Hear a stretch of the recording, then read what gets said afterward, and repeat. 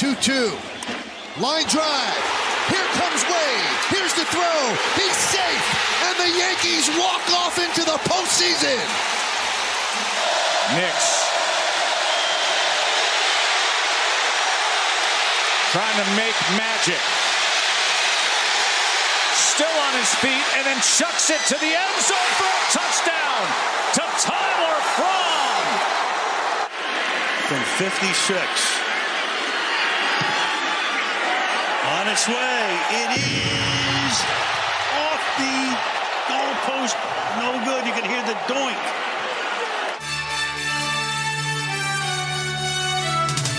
-3 with Dave Dameshek. Hi and hello, sports fans. Welcome to -3, presented as always by FanDuel. Do us a favor, bet along with us, FanDuel.com, and make sure you use the promo code -3. That's the word minus the number 3, and play along with us at extrapoints.com in the arcade. Good times there. The whole gang at the Extra Points Network play against us. Win some fun prizes. Eddie Spaghetti, let's jump in on the winners, the losers, and otherwise of the weekend that was in sports.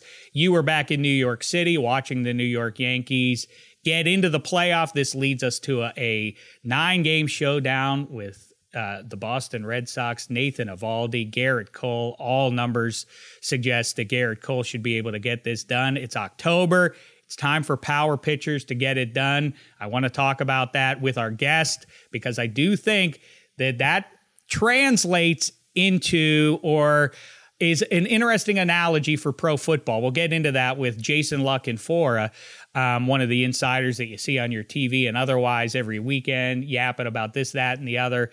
In pro football, we'll talk about the AFC North with him. Eddie Spaghetti, quick pick from you, though. Red Sox Yanks. You feeling confident in the one-game series here? I got to ride with the Yanks here. I mean, that game was so nerve-wracking and so stressful versus the Rays, who are a great team.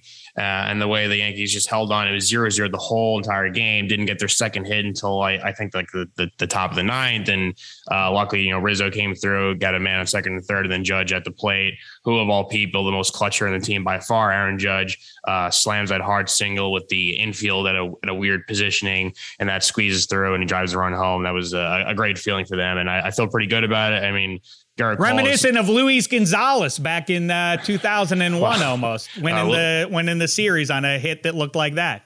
That was a weak bloop off. He barely got a piece of Mariano's cutter when Luis Gonzalez did that. That still is ingrained in my brain. It makes me quite upset, even if I was a young kid. But yeah, looking forward to Cole. And I think this is why we paid him the big bucks. I think he's ready for this. He wants to win as a Yankee. He was a Yankee fan growing up. This is his time to shine.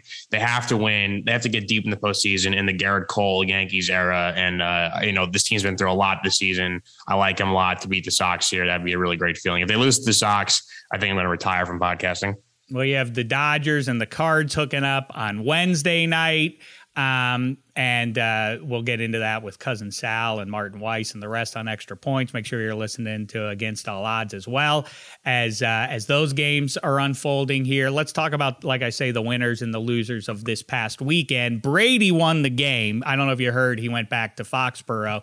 He did, and he saw some of his old pals that he used to play with there, including his former head coach. Brady wins the game. I think Mac Jones wins the game too. I was happy for him to throw a touchdown pass. And I said it watching the game that I know he's a 22-year-old guy who's a multimillionaire who gets to play a sport for a living, and he won the Heisman Trophy and the national championship. So he certainly doesn't need my support. He's got plenty going for him already. But in that spot, hearing all the cheers for the other QB, I felt like good for him to make a play and get some cheers from those fans. And as far as that goes, I think the big winners were Patriots fans too, because now they see a path that they can get by without their hero Brady. And I think Belichick won too. I think he reminded pro football. We'll see where this shakes out for New England over the course of the season, because they're now 1-3. And now, so are they going to win the division? I don't know about that, but Belichick did remind everybody, I guess, for 160-minute stretch that he can. I wouldn't say he owned Brady, but he made Brady look human, and that's the Belichick magic. And I guess, do I have to back off of saying that Belichick and the Patriots fans are the big winners there? Because Now you see when you put those two together why they won so many Super Bowls together. Bucks emerge 3-1. Pats, like I say, 1-3. So speaking of winners and losers, that's one it looks like I'm going to lose. A season prediction that I gave you was that the Patriots were going to win the AFC East. The Bills tracking powerfully towards that, about at the quarter pole here, despite that weird loss in week 1 to Pittsburgh. That one against the Steelers now looms as some weird anomaly for both sides of things, because since that game, the Bills have been plumb dominant. The Steelers have been Jaguars level powerful on offense. I did go 4 for 4 on Sunday, though, with my picks. I told you so. Time for a quick I told you so, Eddie Spaghetti, and otherwise open your ears. I told you the Chiefs -7. That came to pass. I told you the Browns would win in Minnesota. By that point, they did cover that. The Giants and the Saints down in New Orleans said take the over there. That went over thanks in part to the overtime. And the Cowboys took care of the Panthers with relative ease. Little scare there, I guess, the legs of Sam Darnold making an impact in the first half, but the Cowboys pulled away. And if you look at the remaining schedule for Dallas, they're going to be 12-5-ish, maybe better. They're going to be a factor come January. Spoiler alert, I'm sticking with the Buccaneers there, but now Arizona looking interesting. The NFC West, the best division in football. Seattle saved its season at least for another week, or at least till Thursday when they will host the Los Angeles Rams. But the Arizona Cardinals all alone in the NFC West. Wow. That's where they are now. And do you think that would you bet the Cards right now, Eddie Spaghetti, to win that division? Rams, Niners, Seahawks? I was just thinking, well, for one, I was still not as low on the Seahawks as you and some of the folks at EP are. I still believe in Russell Wilson. Russell Wilson does not have losing seasons. I liked him to win MVPs. I thought they were going to throw the ball a ton just to make sure that he stays in Seattle, which obviously has been a big question mark, especially following this season, because who knows where he'll end up. But man, what like a Super Bowl between, let's just say, the Cards and the Bills would be like the most fun Super Bowl we could possibly get right now. Like two fresh teams, a team like the Bills that deserve to be there. Then you have this offense, this crazy offense with the Cardinals, with Kyler, who is just scrambling all over the place. He's healthy again, because last season, mid-season, when he got hurt, he was not the same player. But with that receiving core, the running game has been good enough. And then, surprisingly, J.J. Watt still has a lot left in the tank. That defense is not as bad as we thought. And that would be a really, really fun matchup to see a Josh Allen slinging down the field and Kyler Murray running across field from left to right. That would be a matchup that I'd love to see. Man, I'm sick in my balls about that. I wanted the Cards. I was going to take the Cards. I didn't like the number on that. And I ultimately went with the Rams because Sean McVay had owned Cliff Kingsbury. Now that stink is washed off Kingsbury. So I don't know. Once you start washing off those kind of things, like, well, but this is what's in his way, and that's what puts a ceiling on how far they can go. Now that's done. Now Sean McVay doesn't own Cliff Kingsbury. So future appears bright there, but boy, that is a rugged division. But those divisional games matter.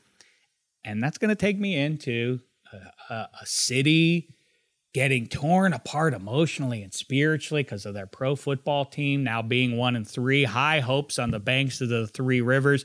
For some, a lot of people for a year have been saying since they started to fall apart down the stretch in 2020 that they had to move on from Ben Roethlisberger. I'm going to hold. I'm sitting at the 21 table, and I could change my opinion and update it. And listen, I can see that Roethlisberger is missing some throws along the way that would swing the game. They are 1-3. They're 2 games behind everybody else in the division, which is bleak looking stuff. But those division games still matter. They're in the hole because they lost at home to the Bengals. I know this might sound loco, everybody. In that division, they still have a chance. Do they have a chance to go to the Super Bowl? Very likely no. Do I think that they can win 2 in a row starting against the Broncos in Hines and then beat a good, not great Seahawks team in Hines, get into the bye, come out of it, see the Browns on the other side? If they would win that, things would look very different, and they would also look quite different if the Minkah Fitzpatrick, not offsides. Joe Hayden, not offsides. Field goal block that gets scooped and scored before the first half. That would change things considerably in the way that game tracks. And I know that that this is maybe a little Pollyanna for some. People want me to denounce Ben Roethlisberger, but what I have said the whole way here, they are hoping for a 2015 Peyton Manning Denver Broncos formula to work. Obviously, they didn't think that would be sustainable for the next 3 or 4 years, but they thought for one magic year that would be doable. Injuries and otherwise have undone that. A couple of big plays here and there go the other way. Listen, Roethlisberger's not making throws that he has to make, that he has made, and it's a recipe for trouble on offense when your offensive line can't block and your quarterback can't move. That's why I compare them to the 2015 Broncos. The defense needed to carry the day, but TJ Watt sat down for a couple of games. There's no run stoppers in there with Tuitt and Alu. And here we are at 1-3. And now we hear the rumors of benchings, and we'll get an update from that on Jason La Canfora in just a little bit. But dark times in Pittsburgh. But whether you want Mason Rudolph or Dwayne Haskins or otherwise matters not. That is not what Mike Tomlin's going to do.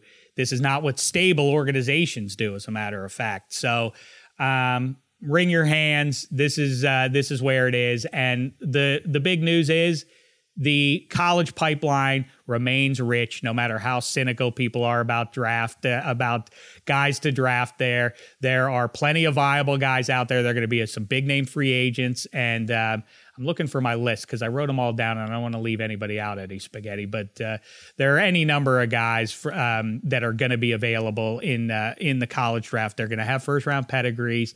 They will be able to go get one of those guys if that's the answer there. I have some other ideas on that we'll get into with La Canfora. But quickly, Eddie Spaghetti, before we get to our guy, Luck, let's talk about another loser, Urban Meyer. I mean, what in hell, man? What's the story though? He stayed behind in Ohio because he has restaurants there, and he was overly served at a bar, and then obviously had girls dancing on him, and then now he has to apologize to his fans. It's just that's the drawback. I'll from my perspective as a younger person, I think people should be able to go out and enjoy their drink and have a good time. And it does stink when you're a famous person that has basically a phone pointed at you at all times once you're in public. It's bad. But have you had that? You've had that happen to you? Well, no, but I'm saying that people look. He says that Eddie Spaghetti. I think that's him. Get the video. Shoot it. Yeah. I feel for Herb in the sense that he's just trying to he's the team's 0-4. He's thinking I could have took a better college job, and Trevor Lawrence is not really working out early on. All these kind of things probably going through his head as he's sipping on his vodka or whatnot. And, then you have a couple co-eds dancing on him and filming him. And it's just it spirals out of control. Now his family's probably embarrassed. And that's where he's wrong. But I do feel for the sense that you can't, there's no privacy once you're an A-list name, especially in the hometown where it is. I completely agree. But also, as I always say, Daniel Day-Lewis crying about having to do to go out and promote his movies. That's not why I got into acting. It's yeah, but that comes with it, right? I know you want to just be an actor, but you could just go and do local theater somewhere if it's just the thrill you get from being on the stage. I mean, you signed on to make these movies. What's going through your head, Herb? I mean, why would you think that there aren't? I completely hear you. That's a kind of a different conversation. And I'm all for it, Spaghetti. I am all for we don't have to turn sports into Us Weekly or into the National Enquirer. But that is where it's gone. And if you're Urban Meyer, I mean, what the hell are you thinking, man? You can't, I haven't heard him complain. How dare anybody do that? And now he's apologizing. And I like his excuse seems to be well, I wasn't dancing. They were dancing. I was merely the human pull. I can't control that girl sat down on my lap. Maybe I have the powers of a vampire and she didn't see me sitting there. So I can't imagine what's going through your head. And maybe the answer is there wasn't much going through his head because he did not look right with them bloodshot eyes and otherwise. Exactly what I was going to say. So I don't think Urban was thinking at all. I think by the pictures, the zoomed in shots of his face, it looked like that he had just nothing running through his head and the world was spinning and he had no idea what was going on. I think that's actually it. Well, Herb might want to go back to college. Let's go to college real quick here. Eddie Spaghetti did not like me tweeting about it over the weekend, but facts are facts. A season after they should have gotten their shot in the Final Four, the Bearcats of Cincinnati are now in line to go to the Final Four so long as they can win out. They go up into South Bend and win a game that they were favored to win, which is crazy. I'm paranoid enough with the way the committee works that they somehow their tentacles could reach the bookmakers and somehow being a home dog would inspire Notre Dame to victory or something. I don't know what I thought was going to happen there. I thought Notre Dame was going to win. Instead, the Bearcats win, and now that means if they can win out, I think they're going to get into the Final Four. But the other interesting factor here is the Big Ten. By the way, Heisman update for you. Desmond Ridder, I think, is the play because if he merely runs the table here, I think you give him the Heisman over Bryce Young, who is your heavy favorite to get it. But if Ridder takes the Bearcats to an undefeated season, the standard is lower for him. I think they give it to him because the narrative sounds better than giving it to another Bama QB who it feels like at some point it's like, well, yeah, you put anybody on that team, they're going to be productive. Desmond Ridder feels more like an X factor on his team. So plus 1,500 bet Desmond Ridder. And you know who's in the Heisman conversation making the board now? I think it's plus 4,000. One Kenny Pickett, the 17th year senior for the Pitt Panthers. And in that weirdo ACC, the Panthers are now favored over Clemson and otherwise to win the Coastal Division, which would just be bonkers if Pitt did that after they lost to Western Michigan 2 weeks ago. But the numbers do favor them getting there. I wonder if Kenny Pickett now tracks as even a first-round pick. I don't think he does, just because of the bounty of quarterbacks like we talk about in the pipeline every year now. Whether it's Cincinnati or Penn State, I suspect, or Oklahoma, if they run the table. I mean, they keep playing with fire, Oklahoma does, but it feels like it's Bama/Georgia and everybody else. But what about the Big Ten, Eddie Spaghetti? You have Iowa, Penn State, Michigan, and Michigan State all undefeated. And they've played teams. It's not like this is where we've now transcended the cupcake portion of the college football slate. And they're all undefeated. And they all have longer odds to win the Big Ten than Ohio State does, the team that has the one loss. And Wisconsin, who looks like just abject garbage, has better odds than Michigan State does still. That's very weird to me. But I wonder doesn't it feel like with the Red River Shootout upcoming, Texas, we don't have a number even yet on FanDuel on that game yet. Intriguing because Oklahoma eventually they're going to get got. And then Texas ain't going to run the table, even if they beat Oklahoma, I don't think. So what's your bet? Cincy runs the table and gets the bid? Or do you think we might see actually two Big Ten teams get into the tournament, the 4-game tournament this year? The 4-team tournament, I mean. I don't think we're going to agree on this because, Cincinnati should run the table the rest of the way because their toughest game the entire season was Notre Dame in South Bend, and they accomplished that. Much to the help of Notre Dame just being the sloppiest team of all time. And I'm not saying this as a person with, I said all season long Notre Dame would probably lose 2 games. It's kind of a rebuild year for they're juggling 3 quarterbacks. They just didn't pick the right one. They lost the game, whatever.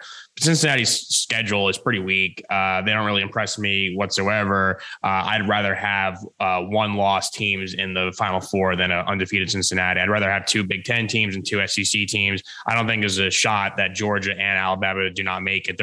Right now they're locks. I can't see, unless they lose both their quarterbacks and they lose 2 games apiece, I don't see Alabama or Georgia not being 1 and 2. In terms of 3 and 4, I'd be fine. Here's the path for Bama to miss out, though. And I wonder if they would jump I'm vexed by the Final Four pretty much every year in the way it shakes out.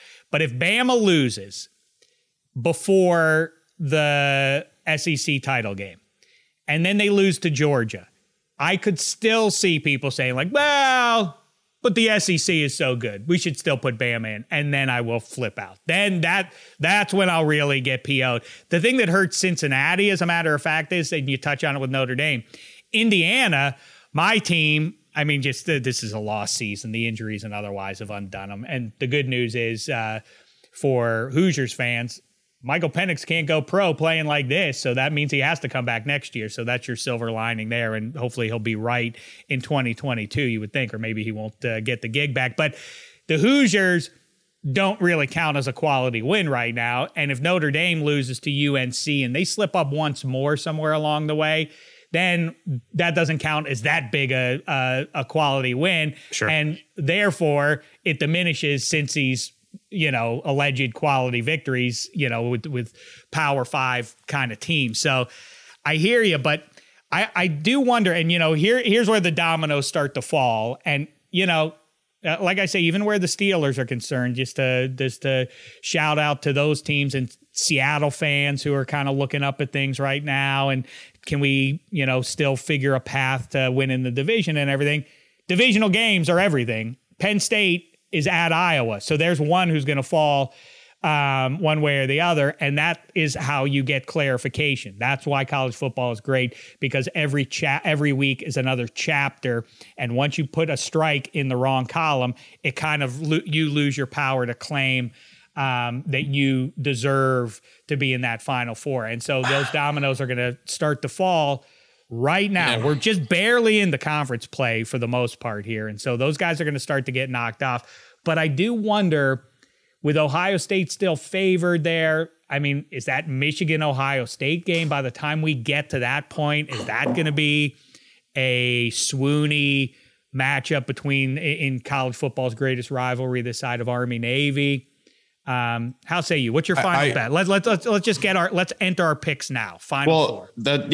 I just said Alabama, Georgia. I have as 1 and 2. To me, I don't differ. You differ in the fact that you want the undefeated. You want those who completed a perfect schedule to get their fair shake at it. I personally do not think Cincinnati's schedule deserves to put them in the top 4 just because a team like, let's just say, if Penn State or Iowa slips up this weekend, or if some Alabama slips up, on the road at Auburn last game of the year, they slip up. Actually, they could slip up at College Station, Texas A&M on the schedule this weekend too. So when I see a good team, just because they have a single loss does not mean in my mind that they don't deserve to be there, because their strength of schedule is that tough. So in summation, I'm okay with 2 SEC teams, and I'm okay with 2 Big Ten teams. If it's Ohio State who wins out and it's a Penn State who wins out, like with one of them with 1 loss, maybe, okay, I'll put both those teams in because they have gone above and beyond pretty much every single week that I watch them. The one wild card I would say is probably Oklahoma. I don't really love Oklahoma in the way they look this year, but they do go undefeated in the Big 12. They have to be in the conversation. Another team that I'm still kind of biased towards is Oregon. I know they slipped up for Stanford. Stanford probably a little bit better than everyone thought with the win versus USC and a win versus Oregon. But I still think a Pac-12 winner or a Big 12 winner does carry something if those teams win. So, I think what we're going to end up getting is an Oklahoma is going to be in there. The Big Ten winner, which right now I don't know. If Oklahoma loses anywhere along the way in that conference and they still get in, I'm going to be sick. It's going to be Bama, Georgia. It's going to be Oklahoma, the Big 12 winner, and I think and the Big 10 winner over Oregon, who will run the table. So I'm going to go out on a limb and say Penn State runs the table, and they're actually a for real team. And James Franklin does a good job, and makes me sick. Believe me, I'm sick. I do not like seeing Penn State do well. They're my third. They make the winner stand of my most hated teams in sport, up there with the Islanders and Flyers. It gives me no pleasure. But that Penn State team is good. I just wonder if an undefeated Big Ten team loses to Ohio State in the Big Ten title game, do you then send both of them? And, or maybe we just get Penn State and Pitt in the Final Four. That'd be all right if Pitt runs the ACC table. I think the Big Ten scenario you just said, it could happen if Oklahoma loses, and I guess they favor, the committee says, well, the Big Ten team that lost to Ohio State is better or more, they deserve it more than a one-loss Oregon or someone like that who was a Pac-12 winner. Again, it comes down to the teams you beat, but I think we'll see some variation of two SEC teams, a conference winner, probably the Big 12 winner, and then you'll see the Big 10 winner. Here's what I say. It'll be two SEC teams because it always is. And so Georgia and Bama will go. And we'll see if I am chagrined by either when we get there. But spoiler alert, that's how it's going to go. Oklahoma will lose somewhere along the way. Oregon is undone by the quality of the Pac-12. I mean, UCLA, USC, and otherwise have not been good enough, so those don't count as great wins. I kid about Pitt. I think you're going to get the Big Ten champ. There's a chance you get a second Big Ten team, but I think it's going to be Cincinnati. Whoever survives the Big Ten. It's hard for me to divine who that is. I'll roll with Penn State here. I spiritually, I don't feel good saying that out loud, but I think Penn State. Now, you know what? I'll go Ohio State. I'll stick with Ohio State. Ohio State, even though they have that one loss, I'll say they go. And then that does create an opportunity, as you say, for Oregon. But then I say they do in the sense of justice. And like, this is untenable for us to keep putting Cincinnati on national TV against Notre Dame and big Power 5 conferences. And if they go undefeated, it doesn't matter though. Okay. It still doesn't matter. Zero issue with it. They got to put them in. They got to do it, or else they got to separate them and be like, you're playing for a different trophy, because obviously whatever, you can do everything right and it still isn't going to matter to us, because things are never going to break in such a way that we're ever going to put you in. So pick up what we're laying down and change to some different division in college football, because we're not allowing you to, even though you're in this division, you're not really in this division. Oh, well, we're supposed to penalize an Alabama who loses, say, on the road to Auburn, a ranked Auburn team, in the last weekend, versus we're supposed to applaud Cincinnati for beating an up and down year for Notre Dame, and SMU as their quality wins. I mean, come on, I get it. They're doing everything they could. It stinks, but it's it's unfair to penalize these teams they're going through the gauntlet and they're playing top level teams week in, week out. I value that. I'm sorry. I hear you. But the best thing is when people do hey, congratulations, Cincy. Go take your whipping from the Crimson Tide. You're going to lose by 62 points in that game. All right, who's doing any better against them anyway? When people say that, the Bama and Georgia would appear capable of whipping just about everybody. But anyhow, let's move on from that. All those teams, a lot of juicy quarterbacks. That's the ray of sunshine, pro football teams. Don't worry. If you don't have your quarterback, you will have them in about 4 minutes, because the talent pool is rich in both free agency and in the college ranks. And that brings us to today's guests. First, though, let's talk about Thursday Night Football, shall we? FanDuel wants you to get the most out of every NFL game, and that includes Thursday. That's why they're giving everyone a $10 risk-free bet every week. All you have to do is bet the same game parlay with 3 legs or more, and if your bet doesn't win, FanDuel's going to pay you back up to $10. This is one of the many reasons we enjoy FanDuel so much. The fast payouts, the great site, so on and so forth, but most especially these kind of fun bets like the same game parlay. Let's put one together for you right now. Rams at the Seahawks. This is a dandy one in the NFC West. Seahawks are keeping themselves afloat with a big win in San Francisco, but now they need the win in Seattle. Here, up come the Los Angeles Rams, looking to come back after a not a great performance against the Cardinals there. I'm going to take the Rams. That's one leg there, giving 1.5 on the road.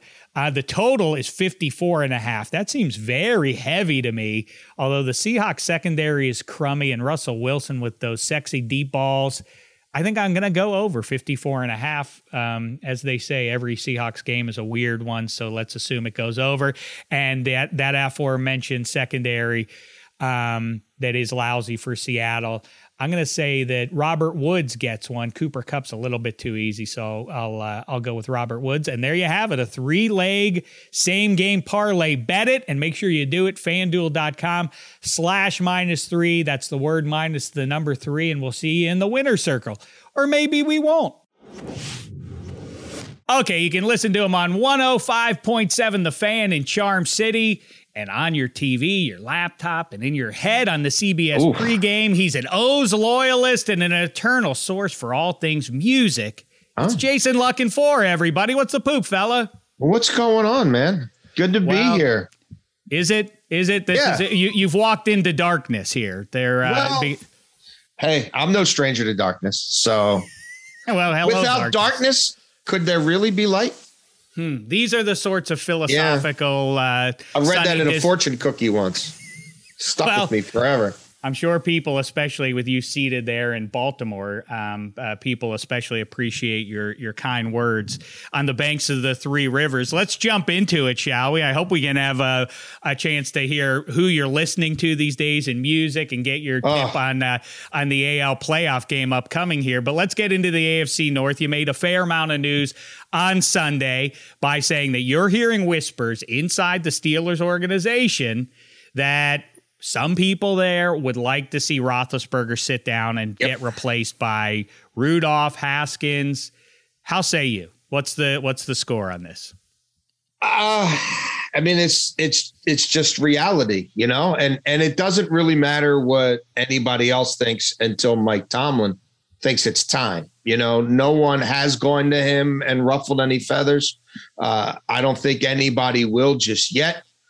There are people who know the Rooneys, people who talk to the Rooneys who feel like if this continues and you're sitting at a midseason bye, you know what I mean? Like how, and before everybody splits for a few days, how would you not go to the head coach and say, are we sure about this plan? Are we sure this is the right thing? Where is Mason Rudolph? What makes sense for us and for all parties? And maybe that's a sit down with Ben as well. Clearly, this is not your normal. This isn't like the Bears yo-yoing with Justin Fields, right? There's a whole lot to this, many layers, a lot of loyalty. He's an iconic figure in an iconic franchise. But when you strip that away and you talk to people and you say, just strictly football, for where you are personnel-wise, for your limitations, for how you're constructed, does this make sense? And it doesn't. And it people understand why it's going on. And again, it's not like people are banging on Tomlin's door saying, what are you doing? What are you doing? He's Mike bleeping Tomlin. But I think it's going to go from whispers to what's the next tepid conversation to eventually a shout, and maybe a shout from ownership, because there are inherent problems in what they're trying to do right now. And there is nothing ascending about this player. That's exactly right. And I want to, for what it's worth, I could be as flip-floppy or wash off whatever I said 8 months ago. In fact, I sat with you on your radio show, I think it was November, and you were already saying, can't you see it? You're blinded by the black and gold glasses you're wearing, Sheck. And I said, listen, I continue to say this. I just don't know what realistically could have been the plan. I advocated for Sam Darnold at one point in the offseason. I thought that might make some sense. I thought Matt Stafford was borderline doable. I think they would have lost out to Les Snead and the assets he was willing to give up. But I just don't see what the plan. I don't think saying in June or March or otherwise to Cam Hayward, Minkah Fitzpatrick, TJ Watt, and the rest, we're rolling with Mason Rudolph this year. And there wasn't someone to draft at that spot at 24. Yep. So this was always a transition year. I think they bet, my best read on it has been for a year, is they were gambling on a 2015 Denver Broncos farewell Peyton Manning tour type of formula. The injuries to the defense have kind of undone that in the short term. And that's where we are. Am I misreading this somehow? Am I taking it easy on Colbert, on Roethlisberger, or otherwise with that? They haven't had to think about this for 20 years, right? Like you're eventually going to get to a point where there's going to be a confluence of events that lead you to have maybe no great options and to maybe be kidding yourself about the degree that the options you have available might work.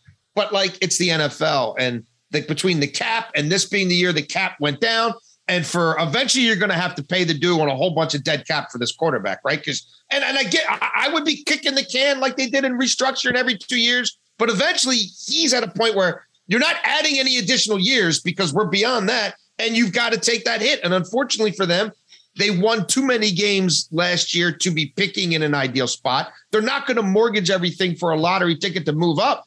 You know, they did it for Bush. They did it for Minka to a certain degree. They're not going to do that again, not last year. And the quarterback had him by the you-know-whats because of the way the contract was structured. So he gives back to stay. They try to, keep the band together for one more year. But it's not working, and it's not going to work. Like, it's hard to create a template for me where you lay everything out, and I'm like, or not even to me, more to like people I talk to in the league, you know what I mean, who are advanced scouting them, who are breaking them down. They're like, this is untenable, but if they want to do it, great, we'll beat them. So all of that, and I'm not saying Mason Rudolph, like, I'm not a Mason Rudolph guy. I don't think Mason Rudolph is a starter, but like, this is about having a modicum of an offensive identity that might help those offensive linemen out, that might allow Matt Canada to actually get in a play calling rhythm. And like, you've got to make them defend the quarterback position to some degree. Even if he's getting 5 yards where Josh Allen would have got 27, that doesn't matter. Like, that's 5 yards. Like, that's a starting point. Like, let him eat the cookies that are in front of him. Keep some drives going. It's an old defense. You got to find a way to keep that defense off the field. Throwing 20 screen passes to the running back and having him run for 3 yards a carry in a traditional offense ain't getting it done. Yeah, I mean, you talk about the confluence, like the Allegheny and Monongahela converge. I was yes, for the mighty Ohio, the horribly named. Why does Ohio get the credit for that river? It's on the banks of the three rivers. Anyhow, Let's not go down that rabbit hole right now. It's a lousy. I'm not talking.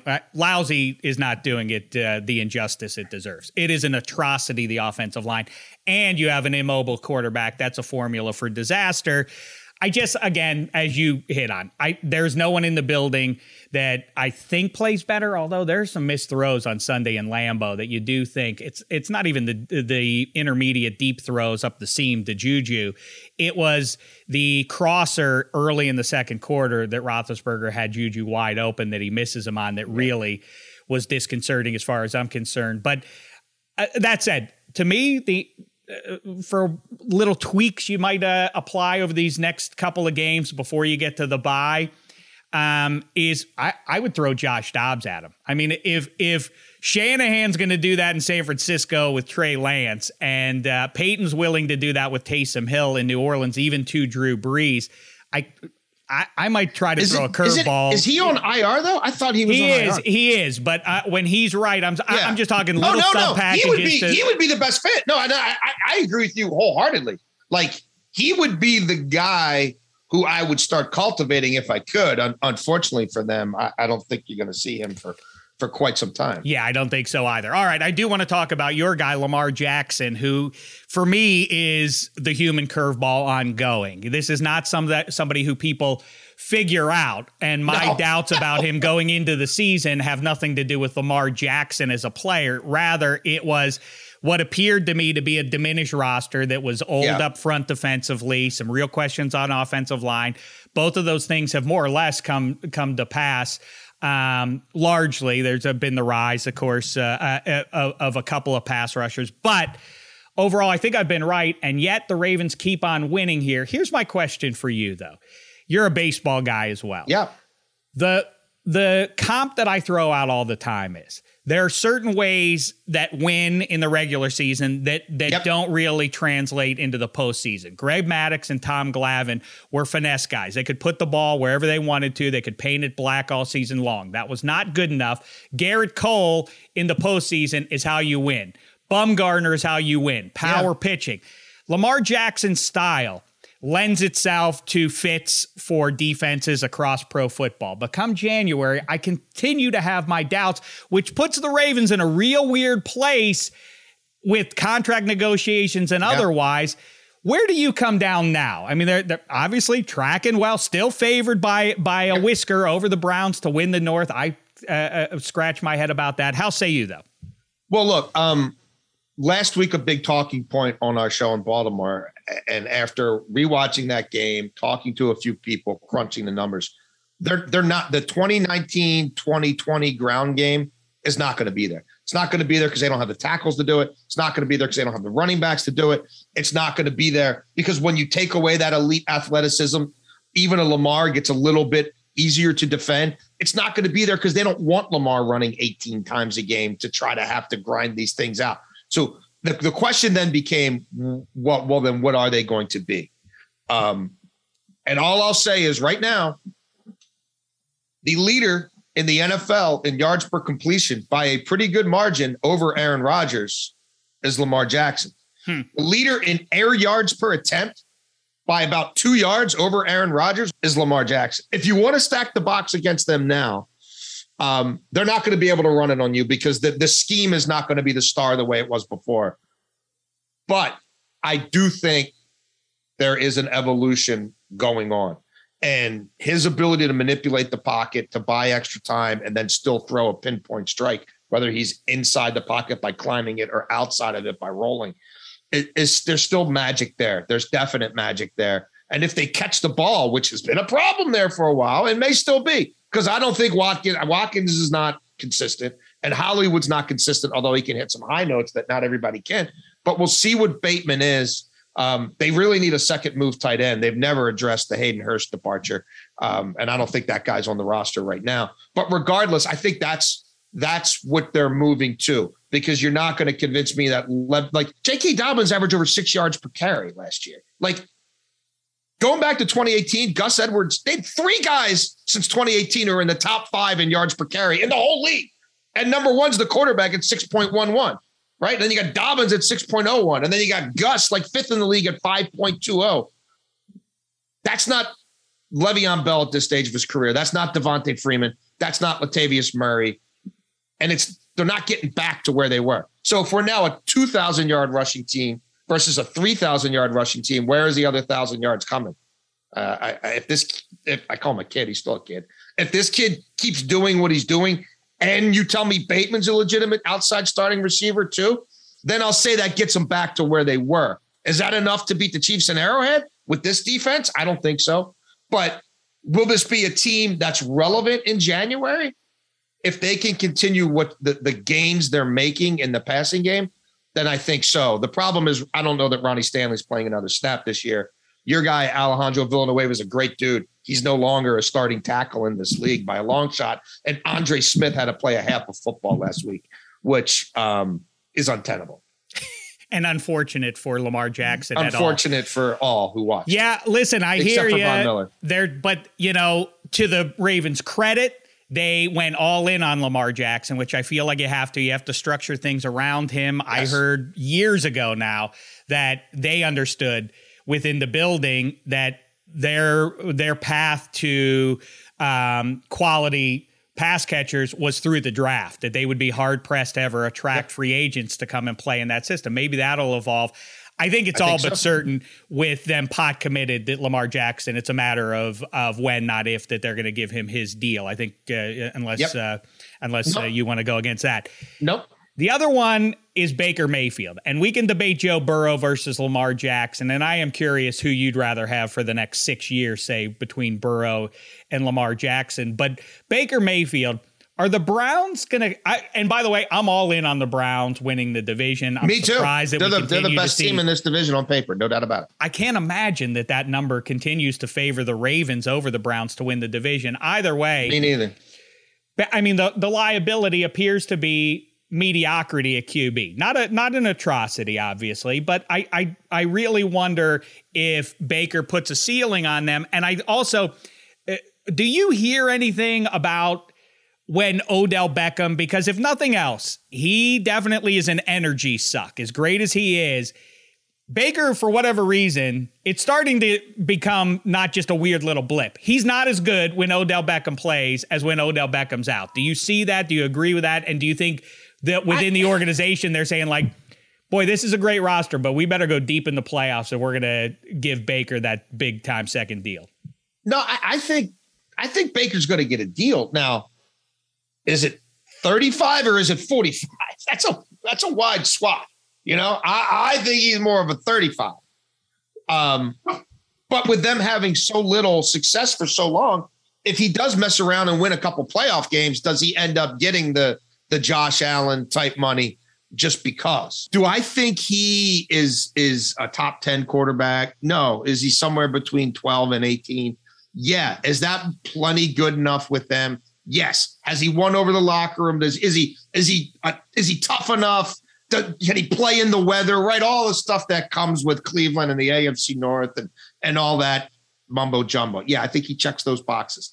Is he a fit with Stefanski? Yeah. Has he matured and grown up? Right. When's the last time he said something stupid? It's been, he learned, stay out of other people's money, stay out of other people's injuries, stay out of other people's trade demands. Right. Like he gets it. Don't say anything about the team doctor, especially when it doesn't even relate to you. Like that's gone. Like I think that's gone when adults got in the room, right? And there's real checks and balances.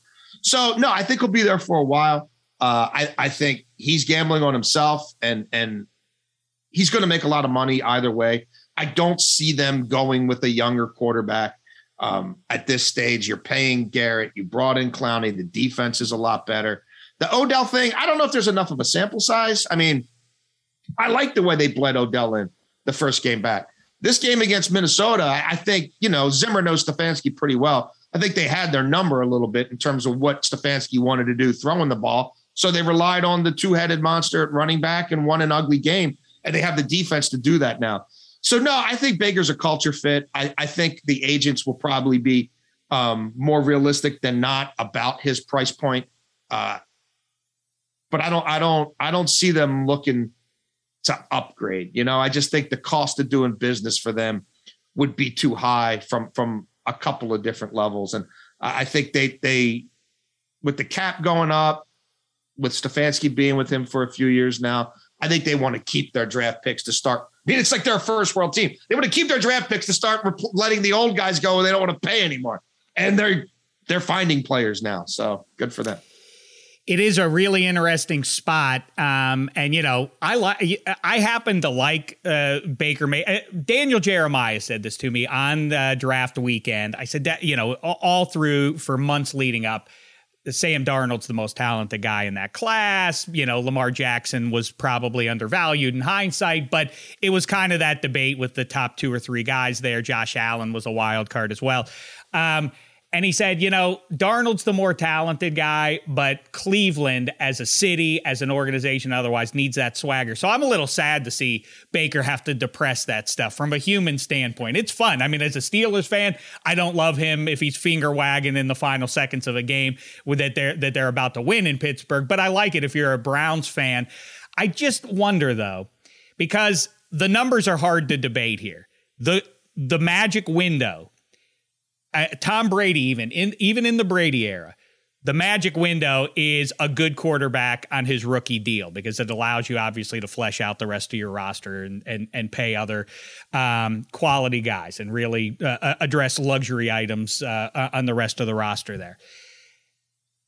Do you think everybody's up to speed? It doesn't appear to me that all organizations are up to speed on the fact that, and it's kind of my defense of where the Steelers are going specifically, is that we've reached full QB saturation in pro football. 6-7 years ago, I said, how in a world of 7 billion can we not find 32 human beings to successfully play pro quarterback?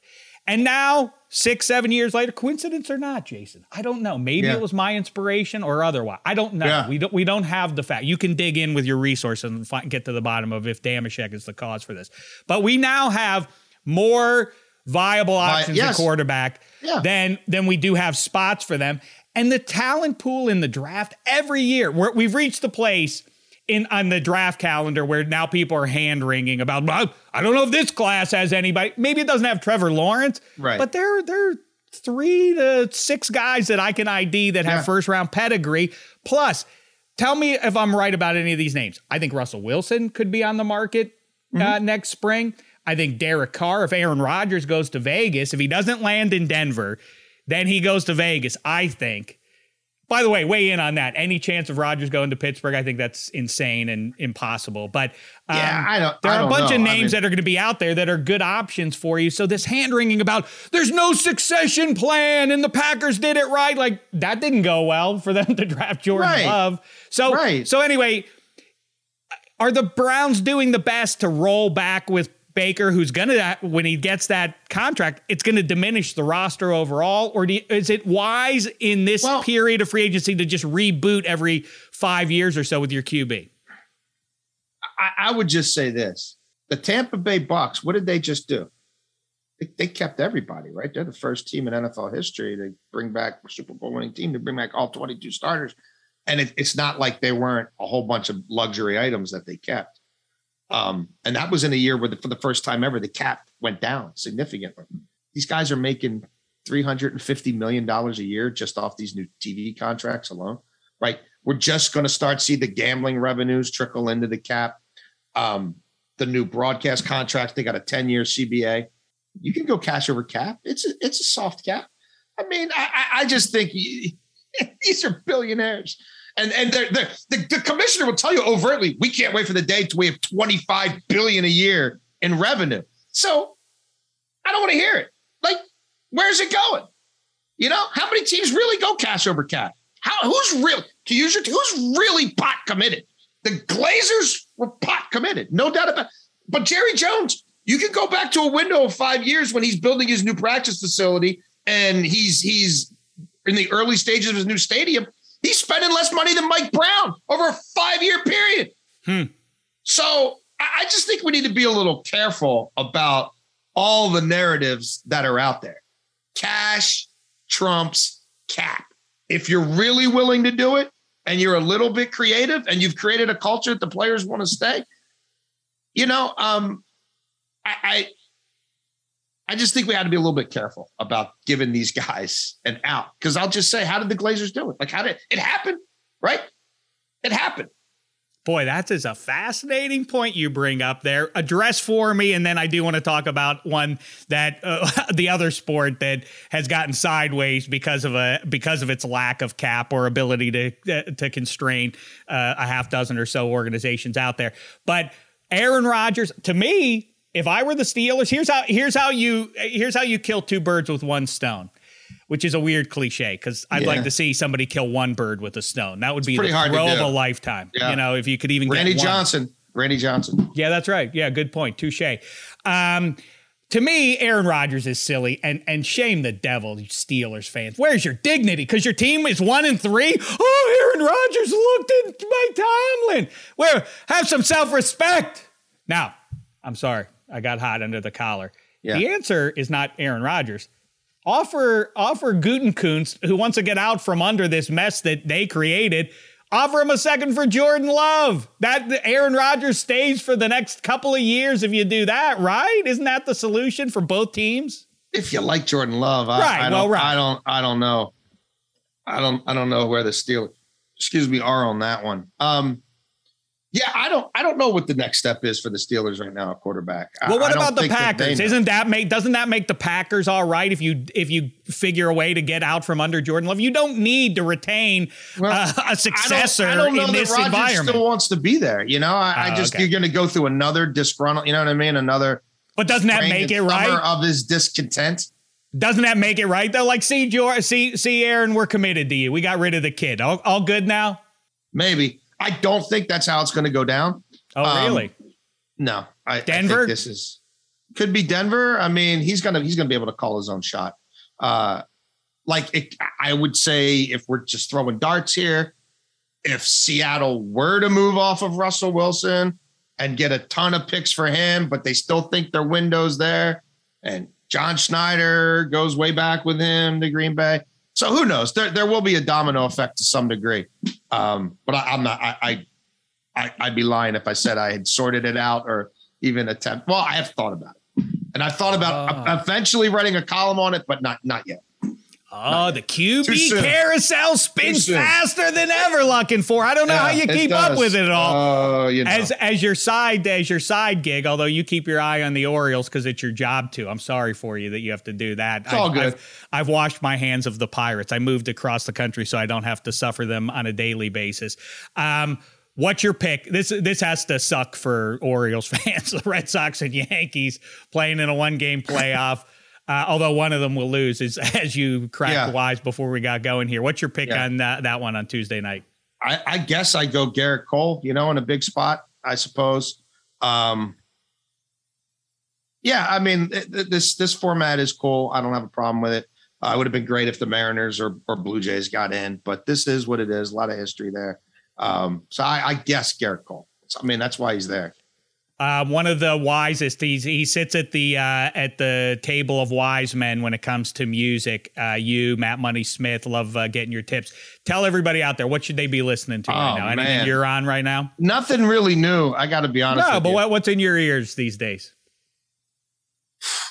A lot of the same stuff that always is. I would just say if you haven't heard the Exploding Hearts, go out and find the Exploding Hearts and enjoy the Exploding Hearts for what they were and what they could have been. Looking for us. See, he's always got a cool tip for you. He's seen pretty much every band under the sun. No, right? It's been a minute. Last band I saw was Refused at the 930 Club in DC in like mid to late February of 2020. I have not been. I think I'm going to see Dinosaur Jr. in November in New York City. But that would be my first show in almost 2 years. So that's cool. Wow. There's been something getting in the way of live shows, but good stuff. Looking for great stuff running the game. My pleasure. We appreciate it. Best to you. Continuing have success. Fun out there. Absolutely. We'll chat. I'll get you on my show soon to talk some Steelers once they. What are we going to talk about? Switch. Yeah, no, nothing. Nothing at all. How high up in the draft they may get. No meat on that bone. All right, Pally. We appreciate it. Take it easy, brother. Take care, man. Okay, have a good one. The great Jason Looking for everybody. Make sure you're checking him out. Like we say, Afternoon Drive 105.7 in Baltimore, Maryland. And I think he said it all there. Did you know that band there, Eddie Spaghetti? I did not. Never heard of it. I know he's into like the punk scene, the DC punk scene, very big. Yes, I'm slightly into. Like I know like a Fugazi and some others. I'm a little bit into, but no, he's pretty hardcore, literally and figuratively. He's literally he and Matt Money Smith. That's where they park their cars in that same hardcore garage. They love the that OG sound out of DC and otherwise. Interesting stuff there. Predicting that Rodgers, by hook or by crook, sounds like he's going to leave Green Bay. I'm surprised to hear that one, but the QB carousel, as we talk about with it, when it spins, there are then seats. It's musical chairs. I think as much as Derek Carr, we're recording this on Monday, so we don't know what happened is going to happen against the Chargers. Although I will tell you, I think the Chargers are going to win that game, and you can tweet at me or otherwise if I'm wrong, and I'll say I'm wrong. I think the Chargers take over the division and never look back starting tonight or actually starting in Arrowhead last week. But man, if Derek Carr, if you're the Raiders in 2022, spring of 2022, and you can get Rodgers and he would actually cost you less to acquire than signing a longer deal, say, I don't know, 3 years with Derek Carr. I mean, obviously, I think you would go with Rodgers there, and then that opens up Derek Carr, unless Aaron Rodgers goes to Denver. And then if he's in Denver, that opens up some possibilities as well around the league, and then Russell Wilson could move. And I mean, the hat you're wearing, Eddie Spaghetti, Russell Wilson, I'm just going to keep saying it till it comes true, is going to be on the New York Giants next year. Danny Dimes is not going to be their quarterback, I don't think. But I'll tell you also, fascinating stuff from Looking for about the Buccaneers. That's absolutely right. If you want to make it happen, I guess you can make it happen. And I wonder how much of Brady providing some apparent discount is the key to making that happen. And also the magnetism of being on a team with Tom Brady also makes it easier to do than it is anywhere else. But interesting insights there. Either way, we'll wrap it up here. Good luck to the Yanks. Good luck to the Red Sox. Good luck to the Dodgers and Cards fans among us. And we'll see how all that turns out, and we'll get you right for the rest of the MLB playoff run, college football, pro football, all the rest of it. Make sure you're betting along with us. FanDuel.com/-3, the word minus, the number 3. And until Thursday, when we'll get the thoughts of Kevin Hench on all things Red Sox and Belichick and Brady and all the rest of it. Thanks so much, sports fans. It's been a thin slice of heaven.